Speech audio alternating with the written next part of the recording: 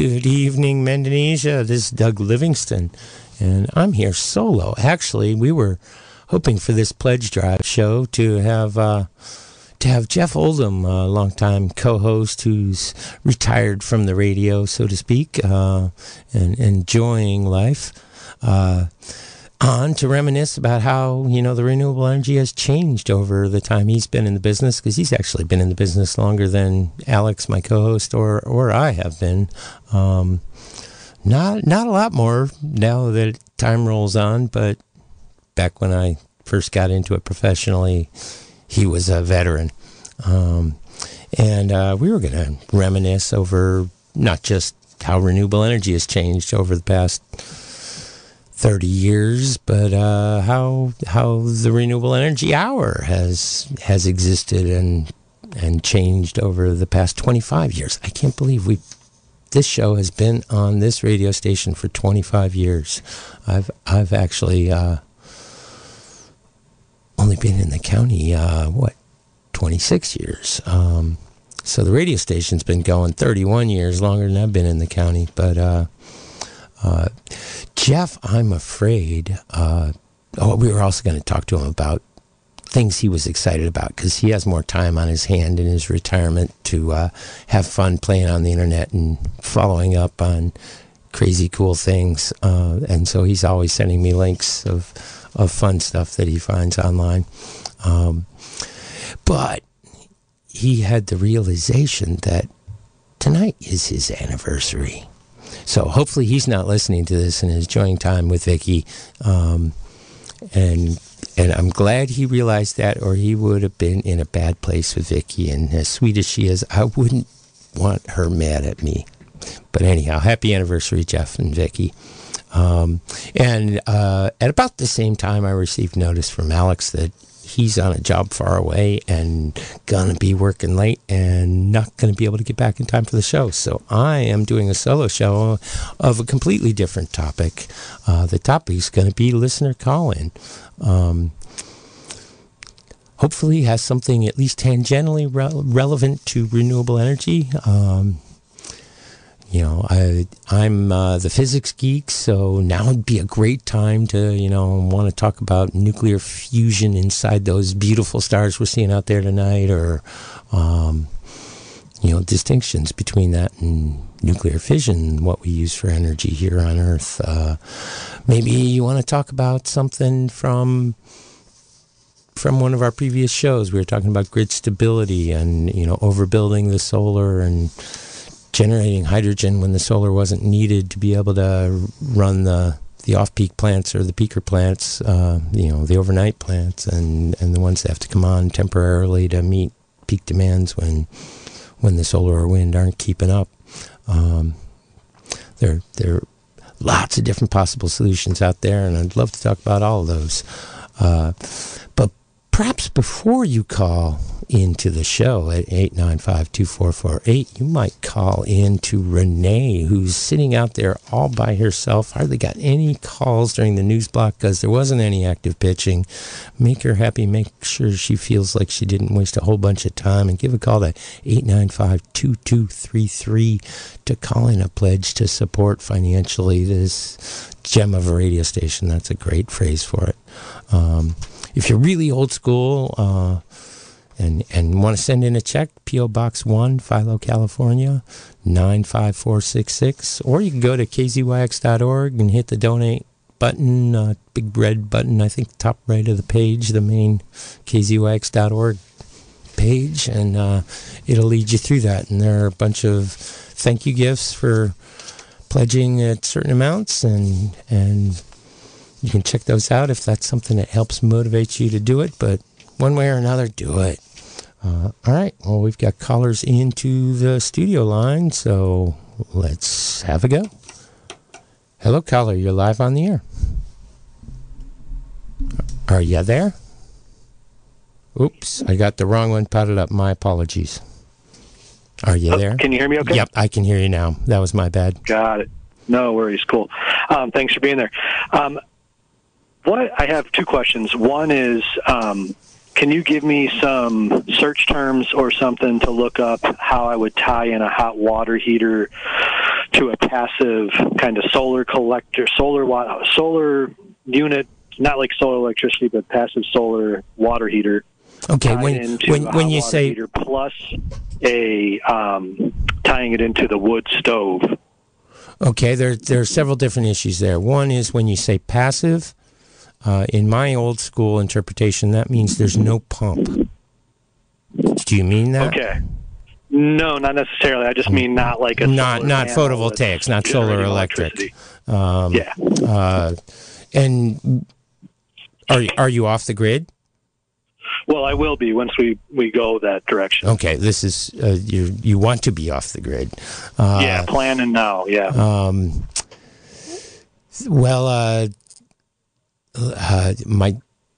There are a whole bunch of different issues, and if you just look up domestic hot water or domestic solar hot water, you'll find all kinds of links. Most of them will be sales pitches.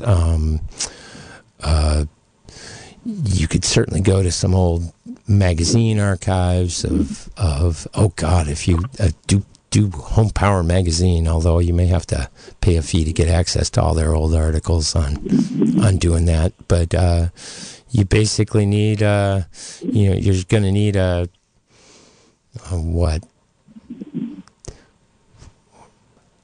I'm trying to do some math in my head. It depends on how much water you're needing, but you'll need one or two, typical big collectors, and the issues become around here. Are you freeze vulnerable? I hope to be kind of near the coast, kind of Banana Belt area, where we might get a freeze every once in a while. But how often's once every 10 years, sort of thing. Whatever. If we were like 3 miles in off the coast, whatever that would be. Maybe it's once a year. I don't know. Yeah. Okay. Well, once a year is getting more expensive in terms of what you would need to do to keep it from freezing. Those things are radiating to 3 degree Kelvin space and can cool down seriously. And freeze is a pain in the butt if you crack pipes.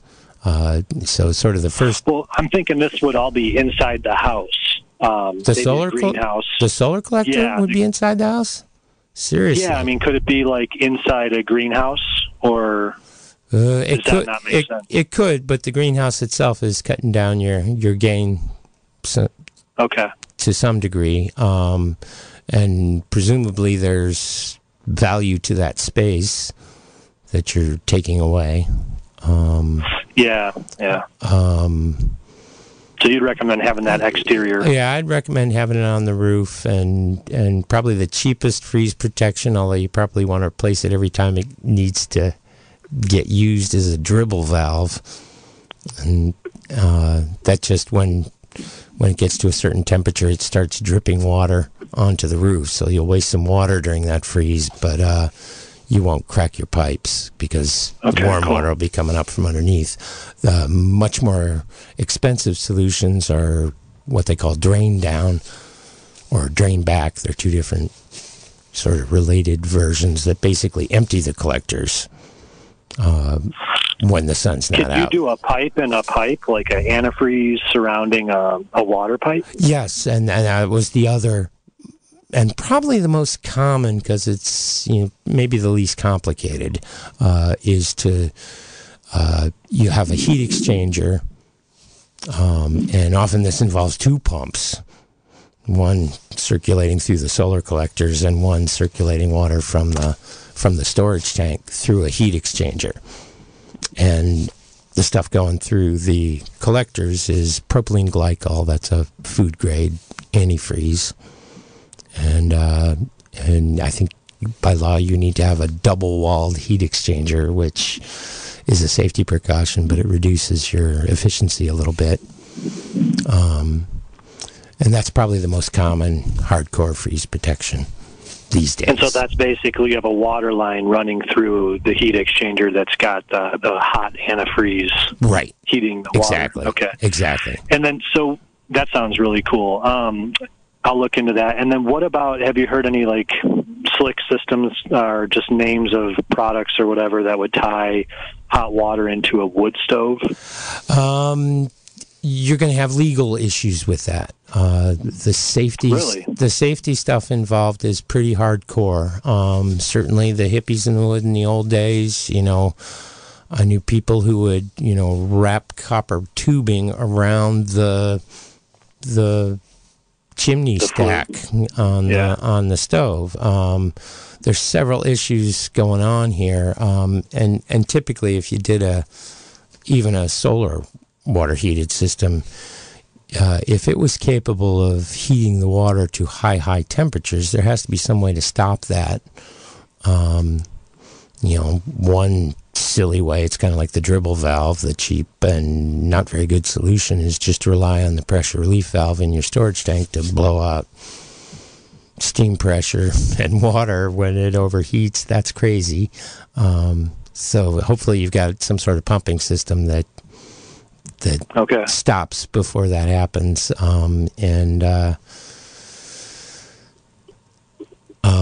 That sort of issue is really supreme with the wood stove heat exchange. So, if you're doing something like that, you would definitely, and in fact, a really good thing if you can heat really hot with your source, the standard, electric water heater or gas water heater, its thermostat doesn't go above 160 degrees. And if you take it up to 150, God forbid, 212, there are going to be problems. Yeah, it's a bomb. Well, you're going to have a pressure relief valve. They're cheap, and that avoids the bomb, but that's not a good solution. Better yet, a thermostat that stops the circulation and drains it. But there are other issues with wood stoves. It's on that vent stack there, where you're coiling around the chimney.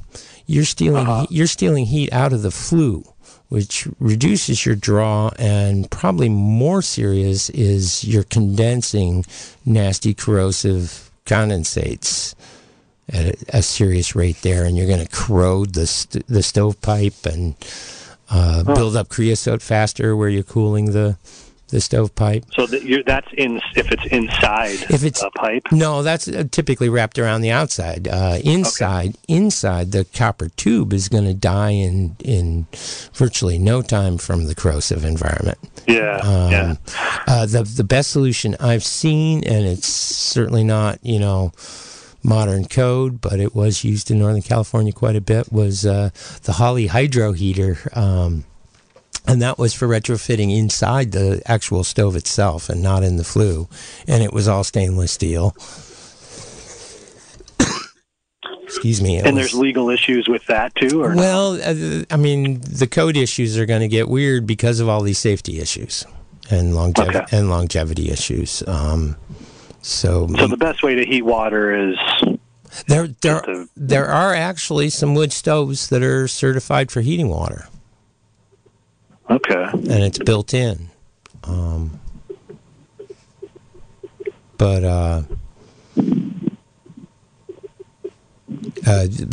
have to, on the air, caution you on that.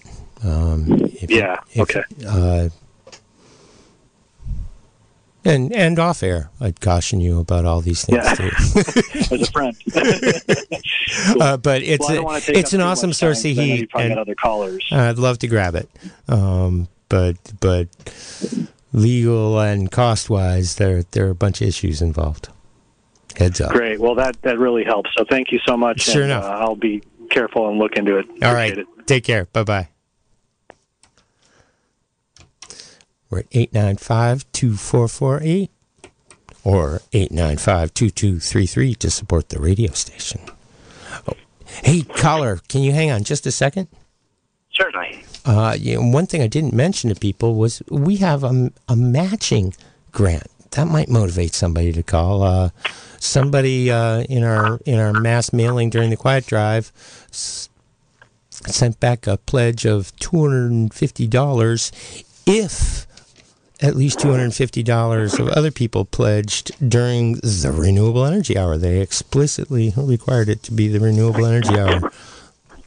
They're anonymous, and I don't know who they are, but I thank them, and hopefully somebody else will call in to 895-2233 to meet that matching pledge.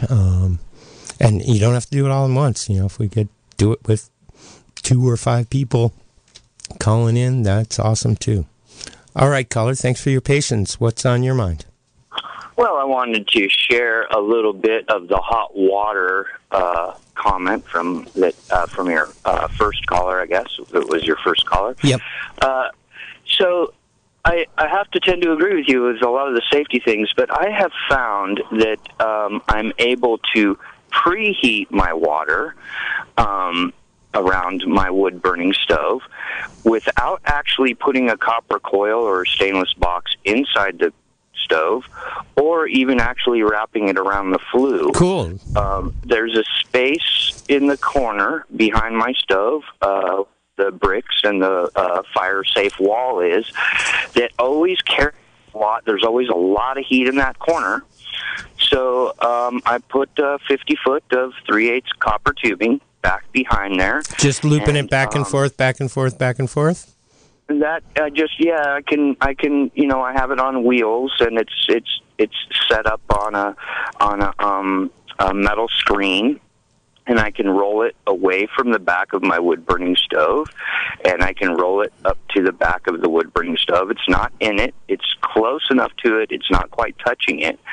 And then I can go over to, and then my Rinnai flash water heater, when I go to turn it on for a shower, for my kitchen sink or whatever, the water does not take nearly as long to get hot. It's already pretty much warm by the time it gets to the flash heater. So I've actually been using my wood-burning stove to preheat the water, not above a temperature that would need a blow-by valve or anything like that. Interesting. And I think I save close to $100 worth of propane in about a 5-month period. Wow. Have you ever thought about preheating to a tank that the Rinnai would draw from? The Rinnai was drawing from, I didn't catch that last, the Rinnai was drawing from a water tank. Oh, good. That's what I was asking. So it sounded, when you first described it, that the Rinnai was just drawing through those copper tubes, feeding the input of the Rinnai. But you're actually circulating from those copper tubes to a large tank, and the Rinnai is drawing from the tank, right? No. My large tank is up the hill, gravity fed. Oh, okay. To a copper coil behind my wood-burning stove. Okay, so it is going straight from the coil. Not in my wood-burning stove, and not wrapped around the flue. Well, what I was asking was, have you ever considered circulating from your air-to-fluid heat exchanger to a storage tank and be able to save up, 40 gallons of preheated water that your Rinnai would then top off? I do during the summertime, when I switch to a tank, because of how hot it is with the sun. I'm able to actually not use any gas at all during the summertime to heat my water. Oh, how are you heating? How are you heating in the summer? I put 900 feet of half-inch, high-grade, thick-wall utility tubing into a solar oven, and I flash heat the water through the solar oven.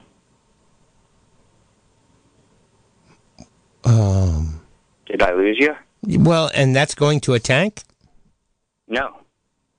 I thought you said you used a tank in the summer.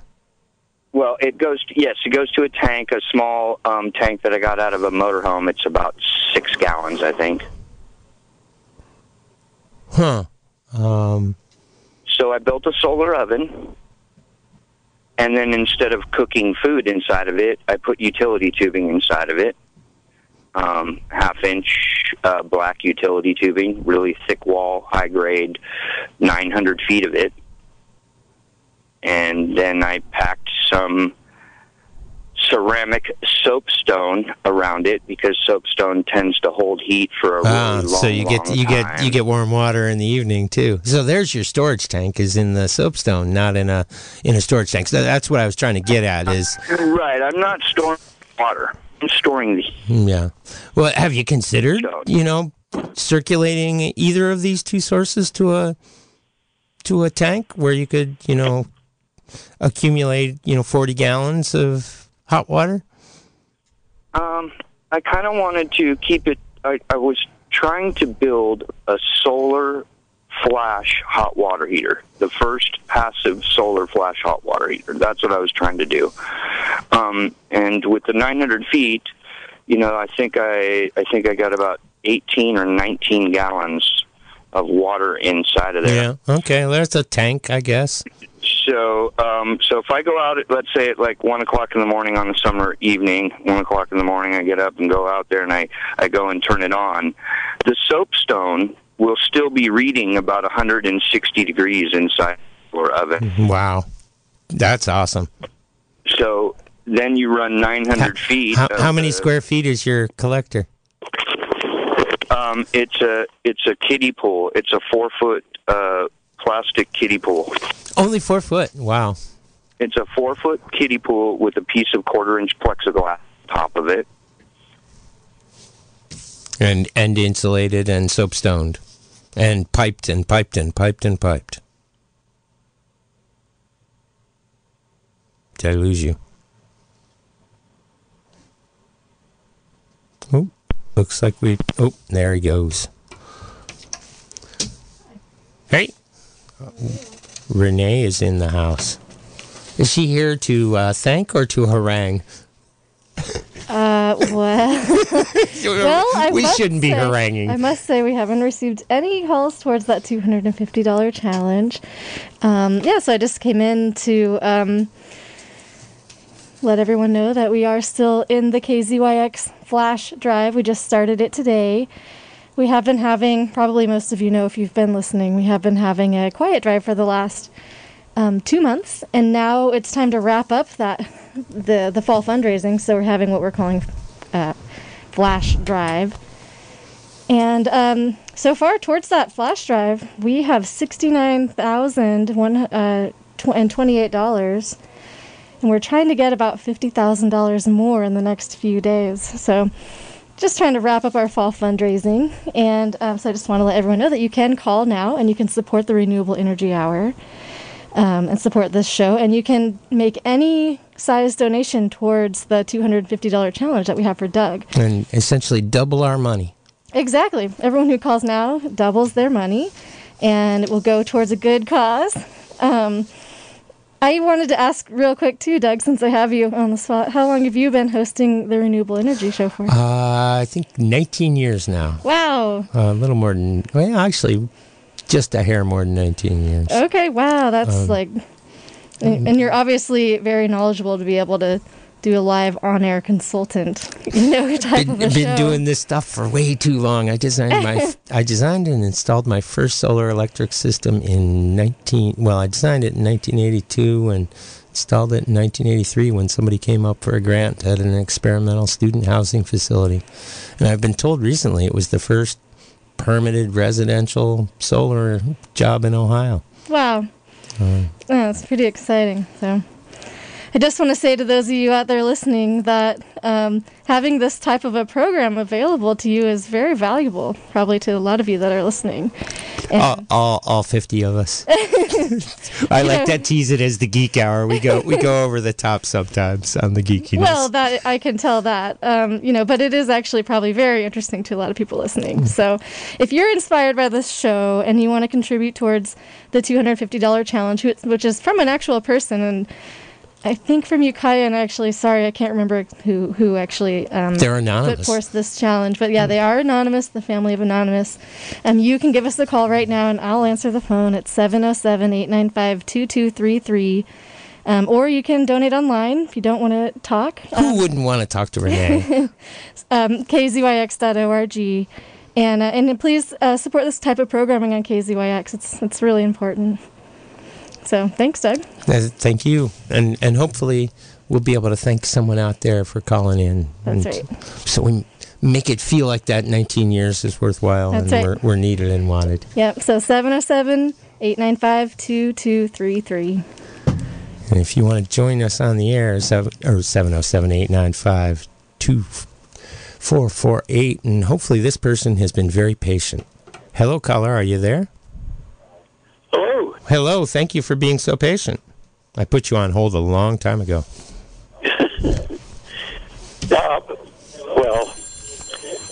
Charlie Hochberg. Hey, Charlie. And I've had my house runs on solar, but as does the hot water, and it's not through an electric heater. It's through a solar heater, and no pump. Just thermosiphon? If you want to... hey, Charlie, do you have the radio on in the background? I'm hearing an echo of you. Oh, that's right. Excuse me. Let me get rid of that. But I was going to say that fellow who called you that was curious if he's down in Anderson Valley at some point. I could and wanted to stop by. I could show him. How would he get in touch with you? We pretty much. How would he get in touch with you? How would he get in touch with you? 895-2448. You can ask anybody at the station, pretty much. Oh, okay. Okay, cool. Oh, no, I'm sorry. I just gave you your number. Yeah. 895-2950. Oh, okay. I thought you did that on purpose. I used to have my wood stove connected. Did you have a Holly Hydro? Or did you do some fun Charlie Hochberg special? Of what? Of the wood stove water heat. Oh, no, I used just a regular wood stove and bored a couple of holes in the side. And what and so you put in a heat connector against the back wall of the wood stove. So it works great. You had a heat collector inside the actual burn box? Inside the actual burn box. And what material did you use for your metal? For the metal, I used inside the box. I used copper, regular copper tubing. Iron. Oh, iron. Oh, you did iron. Okay, that would last longer than the copper. Everything was copper. Or various, but you can see. I don't like battery technology too much. I installed a whole lot of battery systems, and not too fond of at least lead-acid batteries. Yeah, well, if they get abused, it's a problem. Yeah, I'm trying to save up some money to get something else, but I've been darn near breaking even. My house is on the solar. Yes, but you don't have batteries. No, I don't have batteries, and that's way more economic. I put the collectors in quite near a PG&E power line, and I set it up so when it hit a certain state, of everything, it would put power into PG&E lines. Mm-hmm. Yeah, well, that's typical of. And then I dropped back out. The problem was their fees, their line usage fees have gone way up since I started. Yeah. Yeah, and the peak rates have come down. So much solar has gone in that that the peak rates are no longer nearly as hard for them to meet because solar's meeting them for them, and so the peak pricing that solar was so sweet at matching is not as good as it used to be. But still, power has gone up, and it's still a pretty good deal even with those line usage fees. And the line usage fees, they pretty much exclusively for net overproduction? That it's based. You make more per year. Anything I use out of the net and anything I put into the net. Yeah. Okay. And which just frustrates me to death because they don't pay me anything for electricity. No. I'll have to. Well, they do, but they charge you a transmission fee. They charge me a transmission fee. No, they don't pay me for. They don't pay me for the electricity. Well, they credit you for the electricity. Well, they don't exactly credit me. They just don't. They charge my house less. Well, no, they credit you. Pretty much zeroes out. They credit you for the overflow kilowatt They hour. actually do. They do, but that's just the energy charges that get offset, not the transmission charges. Right. Okay, yeah, that's true. Actually, I have had. And the more charges. the more solar goes in, the more it'll be like this, and the more cost-effective batteries are going to be. Well, And as the price of lithium ions come down, I wouldn't be surprised if they start, convincing even skeptic me. For on the grid people, I'm still nervous about jumping on batteries, but off the grid people don't have a choice. I don't. Well, especially lead acid batteries, which I've used since, as a matter of fact, '82 when I put in my first commercial solar system for somebody. But lead acid batteries Only choice are a pain to maintain as well as being nasty. they are, and if you don't treat them well, you will kill them early, and they will not be the cheapest option. But if you treat them well, the way I look at the numbers, the costs come out pretty similar to the lithium ions, which you don't have to treat well. Well, actually, there are ways you have to treat them well too, but that's only based on manufacturers' claims. We haven't seen them in the field long enough to know. So I'm still nervous about, wholeheartedly recommending lithium ion. But that's where we're going. There's no doubt we're leaving lead acid and going to lithium ion. That's what I've been thinking of buying, but it's just. I'm not convinced they're there yet. But I've always joked that when I taught solar classes and things, I would joke that. I have seen, 27 miracle batteries over the past 30, 40 years promised to me, and none of them came through. I mean, they all ended up falling shy of what they were claiming on paper, and the lead acid still was the most economic if treated properly. And I joked that when the miracle battery comes out, I'm going to miss the boat by at least 5 years. But at least I didn't go down with the boat the other 27 times. Yeah. Well,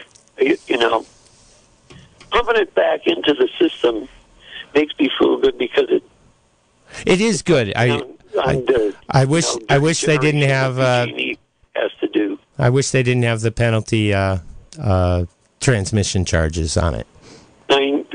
Yeah, they should give you positive transmission charges when you're putting it in. Yeah, you're actually offsetting their transmission costs because it's going to your neighbor. It's not going out on the long distance transmission lines. Yep. But hey, I got multiple other calls, Charlie.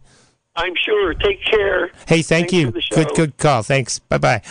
You bet. Bye. Oops.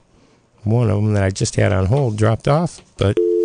Oh, and yet another one dropped off. So we had 3 lines full 7 seconds ago, and now we have no lines. 895-2448. Give another try, and this time you'll go right on the air. And incidentally, people, if you find you can hear the radio show suddenly on your phone, that means you got put on hold, and I won't be able to hear you. And so if you're asking, hey, do you hear me? Do you hear me? And then finally give up and hang up, that's where we get all these dropped calls. Hello, caller. You're live on the air. Oh, hi.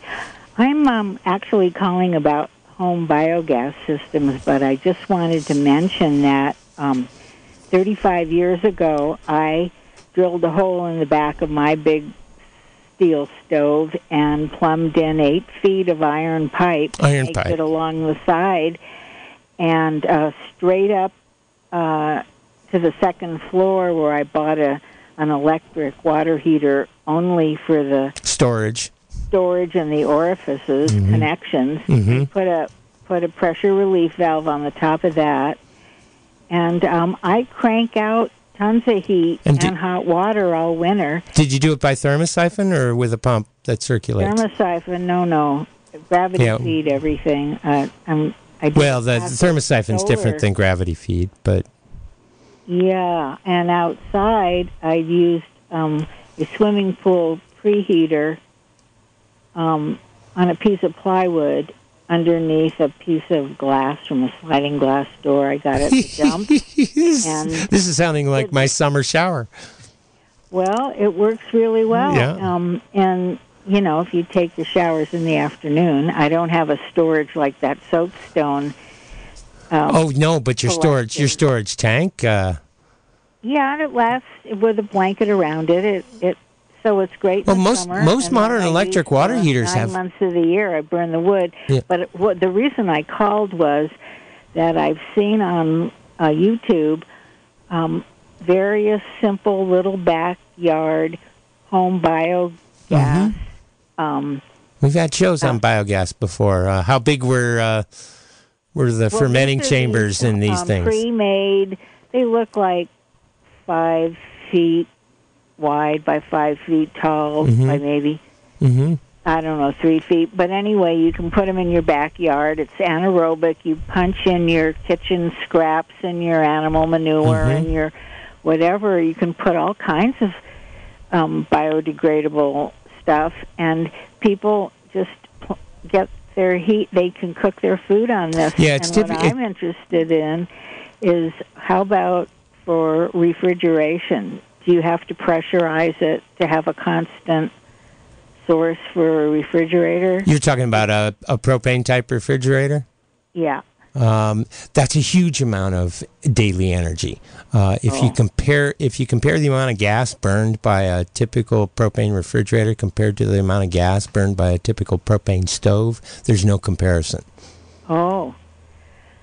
Yeah. I wonder how much you need. I mean, we produce a ton of biodegradable stuff in our forests. Well, if you make enough, I mean, you could conceivably run that fridge. You'd have to run the numbers. There are all kinds of. If you searched online for biogas, you would find lots of how-to home build, and you could scale it yourself and get an idea for what mixes of things.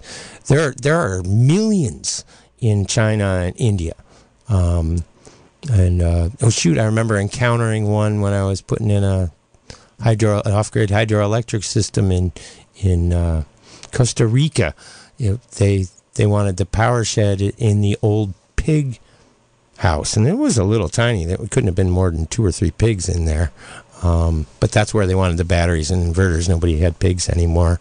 And I realized that the concrete slab had been built as sort of a containment pool with, edges. But on one side, there was a drain in that edge wall.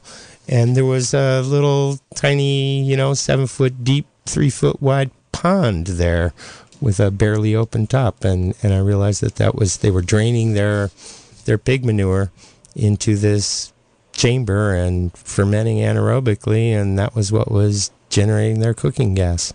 But just for cooking, like you say, you don't need very much. I mean, you don't need much pressure for gas in general. In Australia and India, small families. The methane is lighter than air and wants to rise. I've seen systems that were so simple as a pit in the ground with a tarp staked down at the edges, and they pulled it up into a cone and hose clamped a tube to a hole in the tarp and ran that up to their kitchen stove.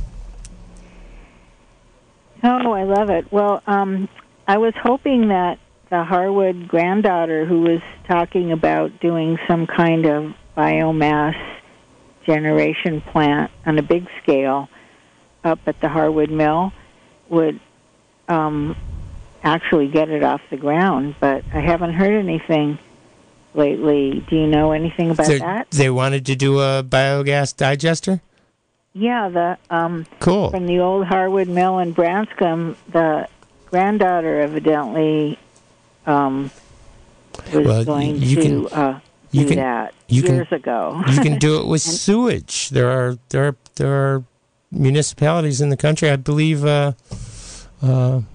Arcata is one, where they've changed over from the open aerobic fermentation of their sewage treatment plant to a anaerobic digester.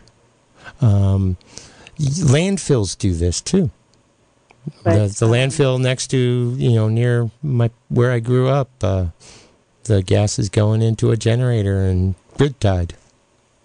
And so people can pay for the gas, whatever kind it is, natural gas, methane gas. Well, methane is the biggest constituent of natural gas, and this isn't quite the same as regular natural gas. It has a fair amount of carbon dioxide, which is inert, so you wouldn't bill it the same. Typically, in those dumps and in those sewage treatment plants, they take the gas and clean it of a little hydrogen sulfide, which is corrosive, and run it through a generator. It doesn't make quite as much energy per cubic foot as a methane would, but it's still free, input fuel, and that goes on to the electric grid. Why isn't this more widespread? It's expensive, and that could be. It's expensive. If we had a carbon tax, it would happen a lot quicker. Okay. Hey, I've got multiple other callers. Thank you. Bye. And I think Renee has something to say before I pick up another caller. Hey, caller, if you're listening, I'm putting you on hold. Don't hang up. Well, that was actually very interesting. It makes total sense, I think, to make energy out of methane and other gases. But aside from that, we do have someone to thank. Yay! Yes, we'd like to thank Lawrence from Philo, helping us get towards that goal of $250, challenge of $250. We still have that out there, so anyone who can call and make an additional donation will get their money doubled and go towards that $250 challenge. And they say KZYX is a great station. It's all they can get here in Philo. Listen all the time, and they really appreciate the station. And then also made a comment, all they can get out here in the 4x4 or the 5x4, and I wasn't quite sure if that was something you would know. I didn't write it down, sorry. Say it again. All they can get out here in the 4x4 and then the 5x4 or whatever the saying is. So anyway, I wasn't sure. I don't know maybe the saying. It was a reference that you would know. 4x4. But anyway, thank you, Lawrence, for your donation. Hey, thank you. Yay, Philo. Yes, and yay, Philo. We are in Philo. And that's going towards the $250 challenge. Which there's still room on, yep. So you can double your money. If you call now, you can give us a call, 707-895-2233. I know it's a little bit, when we have two different phone numbers going out over there, it's a little bit confusing. But if you want to call and make a donation, 895-2233, or you can do it online at kzyx.org. Yeah, call Renee, and if you're trying to call into the studio, it's 895-2448. And right. Somebody just called, but hopefully the person I put on hold a while ago is still there. Yep, carry on. Oh no. They're not there. Well, I got back up. Hello, caller. You're live on the air. Yeah, I have a couple of comments. One is my mom lived in Casper for 35 years, and she had a wood stove that was attached to a pipe where she could take baths, and every day for 35 years, did the pipe? She didn't have any other heat and cooking, and did the pipe go into the stove? Hot water for dishes and laundry. Did the pipe go into the stove? It just had a pipe in the wood stove that whenever she'd build a fire, it would heat the pipe, and the pipe had the hot water heater was attached, and through. And it just went by siphoning. There was no pump in there. Just hot water rose to the top of the storage tank, and. Yeah. And whenever do you know what material the pipe was made out of? She kept it going pretty much the whole time. The other thing is, do you know what material the pipe was made of? But I want to get this thing in about biomass. I'm a soil scientist and an organic farmer, and I feel like unless we understand the importance of the microrhizomes, the whole biology of the forest depends upon the nutrients being recycled. The grandmother trees are no longer here. We are not. Were you worried about the lady's reference to taking things out of the forest? Taking things out and just extract them. Well, you can capitalist system that sees the only value of the end product of is so short-sighted. 150 years from now, what are we going to have? The end product of that biodigester is very, very good compost. In the soils, in the ground, to be able to give nutrients for the next generations. And if we keep taking all these tens of thousands of trees out, and we're literally watching the desert making of California. I sometimes worry about that. The salmon are also part of this picture. with the forests and the oceans and the streams. It's all interconnected. And I pray to God that we can get our intelligence and our hearts connected somehow to this ecology through a Native American perspective, which is 150 years, 7 generations back and forward. It would help get the word out there if the conversation were two-way. Yeah.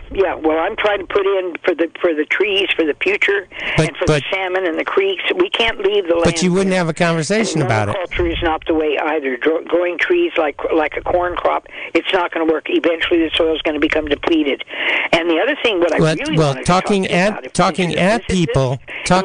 people instead of with people is going to be a problem too. So, the whole thing. That's what you're doing right now.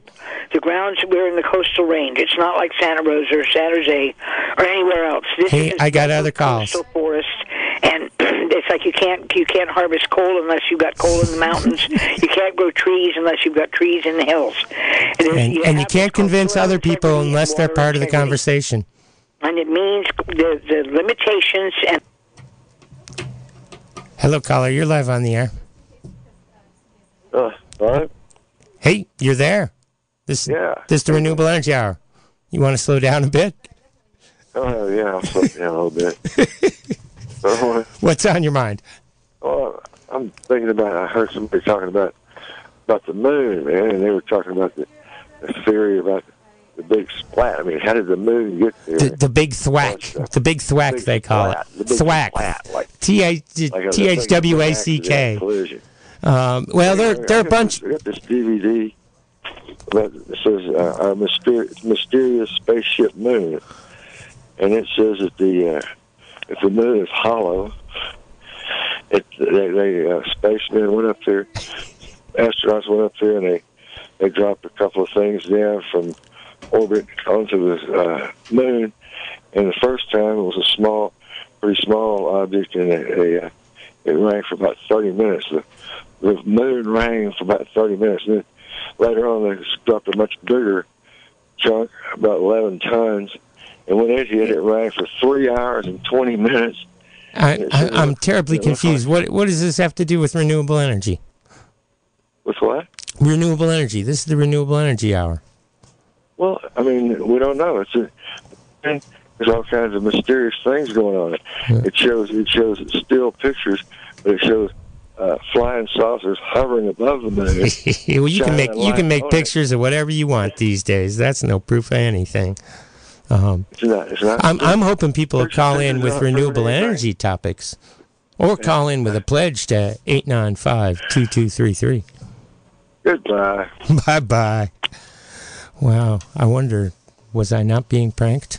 895-2448 if you want to join the conversation on renewable energy, or consider giving us a call at 895-2233 to pledge your support for the radio station. Hopefully this is a renewable energy topic, and we have multiple calls all of a sudden. Hello, caller, you're live on the air. Oh, yeah, I'm listening. Sounds like a great show. Are you rescuing me? I wanted to just throw a couple things out there. One is Randy's got a good heart. She does. She does. She's got a lot of really good topics. You just want around. We're having a hard time hearing you. Yeah. Anyways, I wanted to say that I, as a kid, was around that. With her mom. Hey, you got to get in just the right position and hold still. You're breaking up. Can you hear me now better now? A little bit better. Yeah, so anyway, as a kid, I was around that stove that her mom, Barbara Champion, had going, and it was an absolute delight. And I currently have one in an outdoor kitchen setup. Cool. And I love it. And, do you know what metal she used for the pipes inside the stove? You know, I was little then. I wouldn't be able to know then, but you know, I do know that. You know, often it's just a solid metal pipe. A standard steel pipe. Steel pipe. I've heard numerous times people who did it with copper pipe, and it was gone in a season and a half.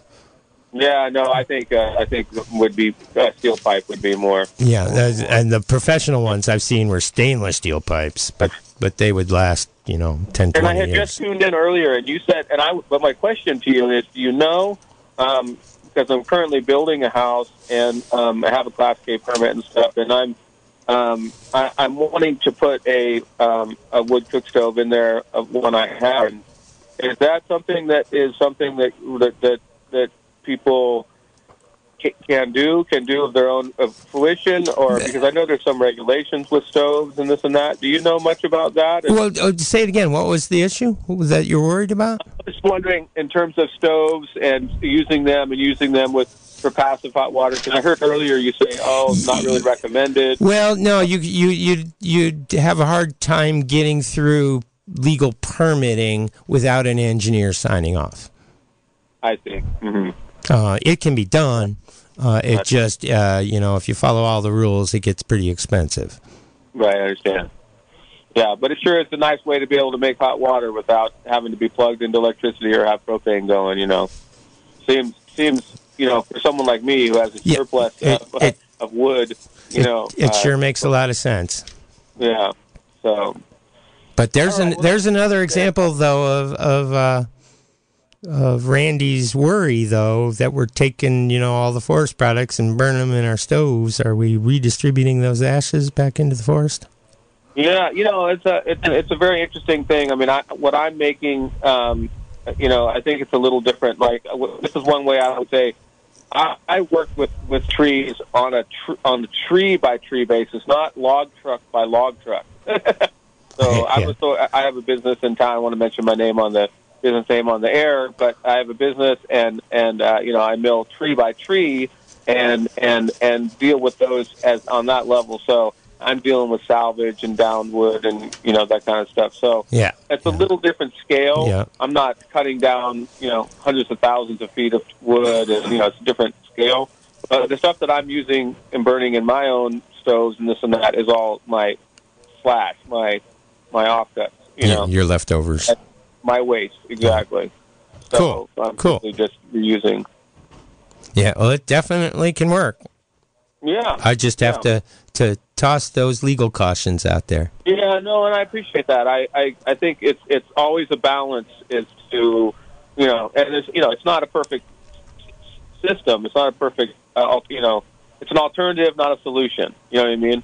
Well, it's part of the solution. Direction. It could be part of the solution. The independence part of it, being able to be independent from the electrical grid if you can, or the propane grid, or the lead grid. Or what a lead grid or whatever. All right, carry on. Hey, thanks for the call. Bye-bye. 895-2448, and we just had a couple people waiting too long there who got cut off or gave up. Give us a call back. In the meantime, I'd like to thank Patricia from Laytonville.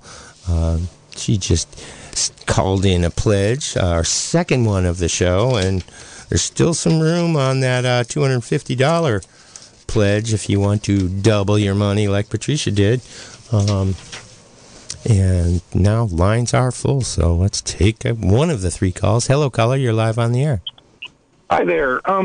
I just wanted to throw out some comments based on, a lot of the solar water heating discussion tonight. And the gentleman who is, kind of is working on the first passive flash, solar water heater, as far as his, air to liquid exchanger he rolls around behind his stove, kind of made me think that it's probably worth for people that do have wood stoves or some type of furnace inside the home that, radiates quite a bit of heat to consider doing the opposite of a radiant floor, in a sense of a radiant collector that could be built into, what's usually the clearance reduction system on the wall, where we put up tile or stone or, various elements to allow us to put the stoves closer to the walls. On the south side of the house or something? Or you're still talking wood stove? Yeah, generally would be a wood stove that would be radiating such heat, or a pellet stove. I thought you might have been talking solar or something. No, but to, put that on the wall behind the stove or in the corner to collect that heat and have it totally gapped from the stove and part of the, the water heating system of the home, that, in certain instances, there could either be an automatic, solenoid control valve or manual control valves to bypass that whole loop, as long as somebody's backup, water heater can sense the temperature coming in. Mm-hmm. Well, like his Rinnai does. Yeah, like, the nice new non-condensing units that are super efficient, so efficient that they have PVC exhaust stacks, and that type of thing can, because we're doing that with solar now when we overbuild the solar electric, that, we're saying, hey, don't get rid of your tank water heater. Let's put that, on a control so that, once your system's getting pretty close to full in the spring, summer, and fall, let's dump that to the water heater and store some extra power. Yep, that's a common diversion load. I've done that many a time. That whenever your batteries are full, turn on that electric water heating element. And you're talking a gas water heater? No, the condenser types. Well, that is it. It would be an on-demand gas water heater. Okay. And, effectively moving towards those gas water heaters being more of the backup rather than the standard, and to, use this extra solar to reduce the propane usage. Mm-hmm. And if somebody's doing some wood heating to gather some of that extra heat. Put it into a preheated tank.